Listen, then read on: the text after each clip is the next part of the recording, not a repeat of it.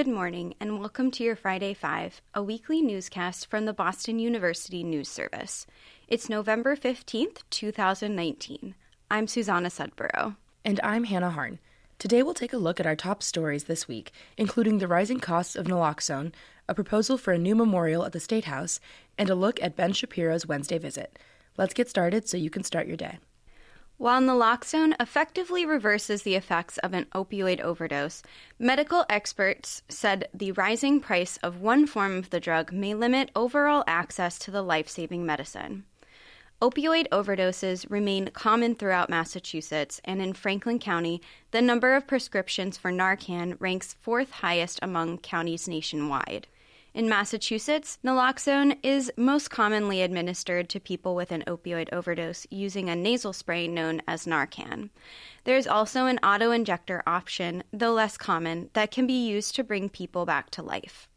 Kaleo, the company that manufactures the auto-injector from naloxone, has been selling Evzio for over $4,000 per dose this past year, a dramatic increase from its initial price of $575 in 2014. Naloxone is critical from a public health standpoint. Last year, the Department of Public Health reported 1,617 confirmed opioid-related overdose deaths. Moreover, someone who appears to have overdosed and is given naloxone by mistake will not suffer any harmful consequences. A new generic form of naloxone may also affect the price. After finally receiving approval from the FDA in April, Teva Pharmaceuticals should start selling its naloxone spray over the counter soon. This is expected to be significantly cheaper than brand names like Narcan and Evzio. This story was contributed by Noor Adatia. A jury ruled in favor of Peabody Police in federal court Tuesday following a 5-day trial on whether police used excessive force on a then-teenager during an arrest that attorneys said gave the man a traumatic brain injury, resulting in seizures following the incident. "We're very happy with this verdict," defense attorney Stephen Pfaff said with a wink after 4.5 hours of jury deliberations. The civil suit stemmed from a fight during the arrest of then 16-year-old Tyler Legarbrowski by Peabody police officers David McGovern and Antonio Santos in March of 2015. Legarbrowski claimed officers assaulted him during the arrest in a McDonald's bathroom, leaving him with a traumatic brain injury resulting in seizures. "What they've done is wrong. He could have died in that cell if I didn't ask them to take him to the hospital," Melissa Faulkner, Legarbrowski's mother, said Tuesday after the verdict. "It's been a long road. I will continue to fight for justice, with other means. I will continue to stand up and advocate and continue on as a family and be stronger." During closing arguments, the family's lawyers focused on the inconsistencies in the testimonies of the officers involved in the suit. The prosecution raised questions about a police report altered by McGovern the day after the arrest and the fact that none of the police officers present for the arrest tried to secure camera footage from the restaurant or speak to any witnesses. This story was contributed by Chris O'Brien. Young women visiting the Massachusetts State House may soon find a new female hero among the halls of male historical figures.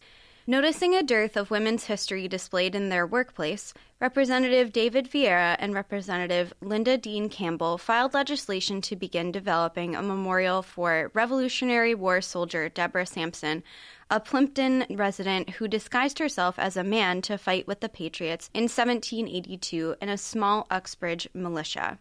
The bill, which currently sits before the House Ways and Means Committee, would establish a 15-member commission of state senators, representatives, and female veterans to make initial recommendations for the memorial. "Clearly, the existing portrayal of history is male-dominant," Vieira said. "There's no question of that. This is one step toward expanding that history and that story with the richness of the diversity we have in Massachusetts." Sampson, who was born in 1760, assumed the moniker of Robert Shirtliff and joined the 4th Massachusetts Regiment, according to the Massachusetts Historical Society. She enlisted in Uxbridge and later assembled with her unit in Worcester. While stationed in New York, Sampson scouted out neutral territory around Manhattan, dug trenches at the Siege of Yorktown, and led a raid on a home of British loyalists that resulted in the capture of 15 men. At one point, Sampson was shot in the left thigh and extracted the bullet herself to avoid detection. She became the first woman to earn a full military pension from the state for her service. Sampson died of yellow fever on April 29, 1827. More than a century later, in 1982, the Massachusetts legislature declared May 23rd Deborah Sampson Day. This story was contributed by Hannah Schoenbaum. Election campaigning can be expensive. In Boston's 2019 city council elections, the 13 candidates who won on November 5th spent a total of around $1.7 million since the beginning of the year, according to the Massachusetts Office of Campaign and Political Finance data. With donations worth about $1.7 million spread among 13 elected candidates, one could buy 3 houses in Boston at the median price of $640,000 with the donations.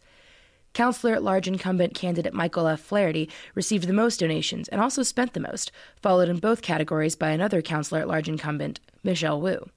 While Flaherty amassed donations worth $326,248, Wu received $287,135. Wu, who received the most votes in this election cycle, also had the highest number of contributions. She received around 1,400 contributions and was followed by District 8 candidate, now Councilor-elect, Priscilla Kenzie Bach, who received 1,006. The candidates received donations from 8,786 sources, most of which were listed as coming from individuals. Most of the donations were spent on printing and campaign consultancy, where 5 out of 13 candidates used the same printing company. This story was contributed by Devyani Chetri for our weekly Wonder Data journalism series. An appearance by conservative commentator Ben Shapiro brought hundreds of students from Greater Boston into below-freezing weather Wednesday night to denounce what many called fascist, racist, and intolerant speech being supported by Boston University on its own campus. Recent graduates and current students from the Massachusetts Institute of Technology, Boston University, Boston College, and several other nearby schools participated in open mic soliloquies or stood silently in solidarity outside BU's Track and Tennis Center in West Campus to protest Shapiro's speech and the university's decision to foot the security costs for the event, estimated at $13,000. Less than 3 hours after BU announced the location of Shapiro's speech, 133 students, dubbed Black BU, began to circulate a 3-page statement across social media denouncing Shapiro's planned arrival and declaring that BU was not designed for marginalized students. "We demand to be heard, to be listened to, and to finally be acknowledged as our own advocates," the statement said. To the administration, know that our eyes are wide open. We see you, and know that your actions do not go unwatched. While students participating in Black BU's silent protest stood by, BU Against Hate Speech organized several speakers and rallied young adults with chants, signs, and free hot chocolate. 20 minutes after Shapiro's speech was scheduled to begin, nearly a dozen students walked out of the venue, chanting encouragement to the protesters. Several of them made their way to the open mic session and told the crowd about what they had heard on the inside. Marco Della Forcade, a junior studying political science and chemistry and a member of BU Against Hate Speech, said Shapiro identified a BU Against Hate Speech member by name. "We now fear for that person's safety," Della Forcade said. According to Della Forcade, Diana Soriano, president of the Young Americans for Freedom, called the protesters brainwashed. "We are out here tonight fighting for human rights," Della Forcade argued. This story was contributed by Sabrina Schnur. For the rest of our coverage of Ben Shapiro's visit to campus, visit bunewsservice.com/podcasts and click on today's episode. And that's it for your Friday 5. Thank you for tuning in, and we will see you next week. For the full versions of this week's stories, visit bunewsservice.com/podcasts and click on today's episode. We'd like to thank today's contributing writers, Noor Adatia, Chris O'Brien, Hannah Schoenbaum, Devyani Chetri, and Sabrina Schnur, as well as our production team. This week's episode of Friday 5 was produced by Hannah Harn. And be sure to check out our latest episode of Between the Bylines, where we sit down with our contributors to discuss our top stories through the lens of student journalism. Visit us at bunewsservice.com/podcasts for more information.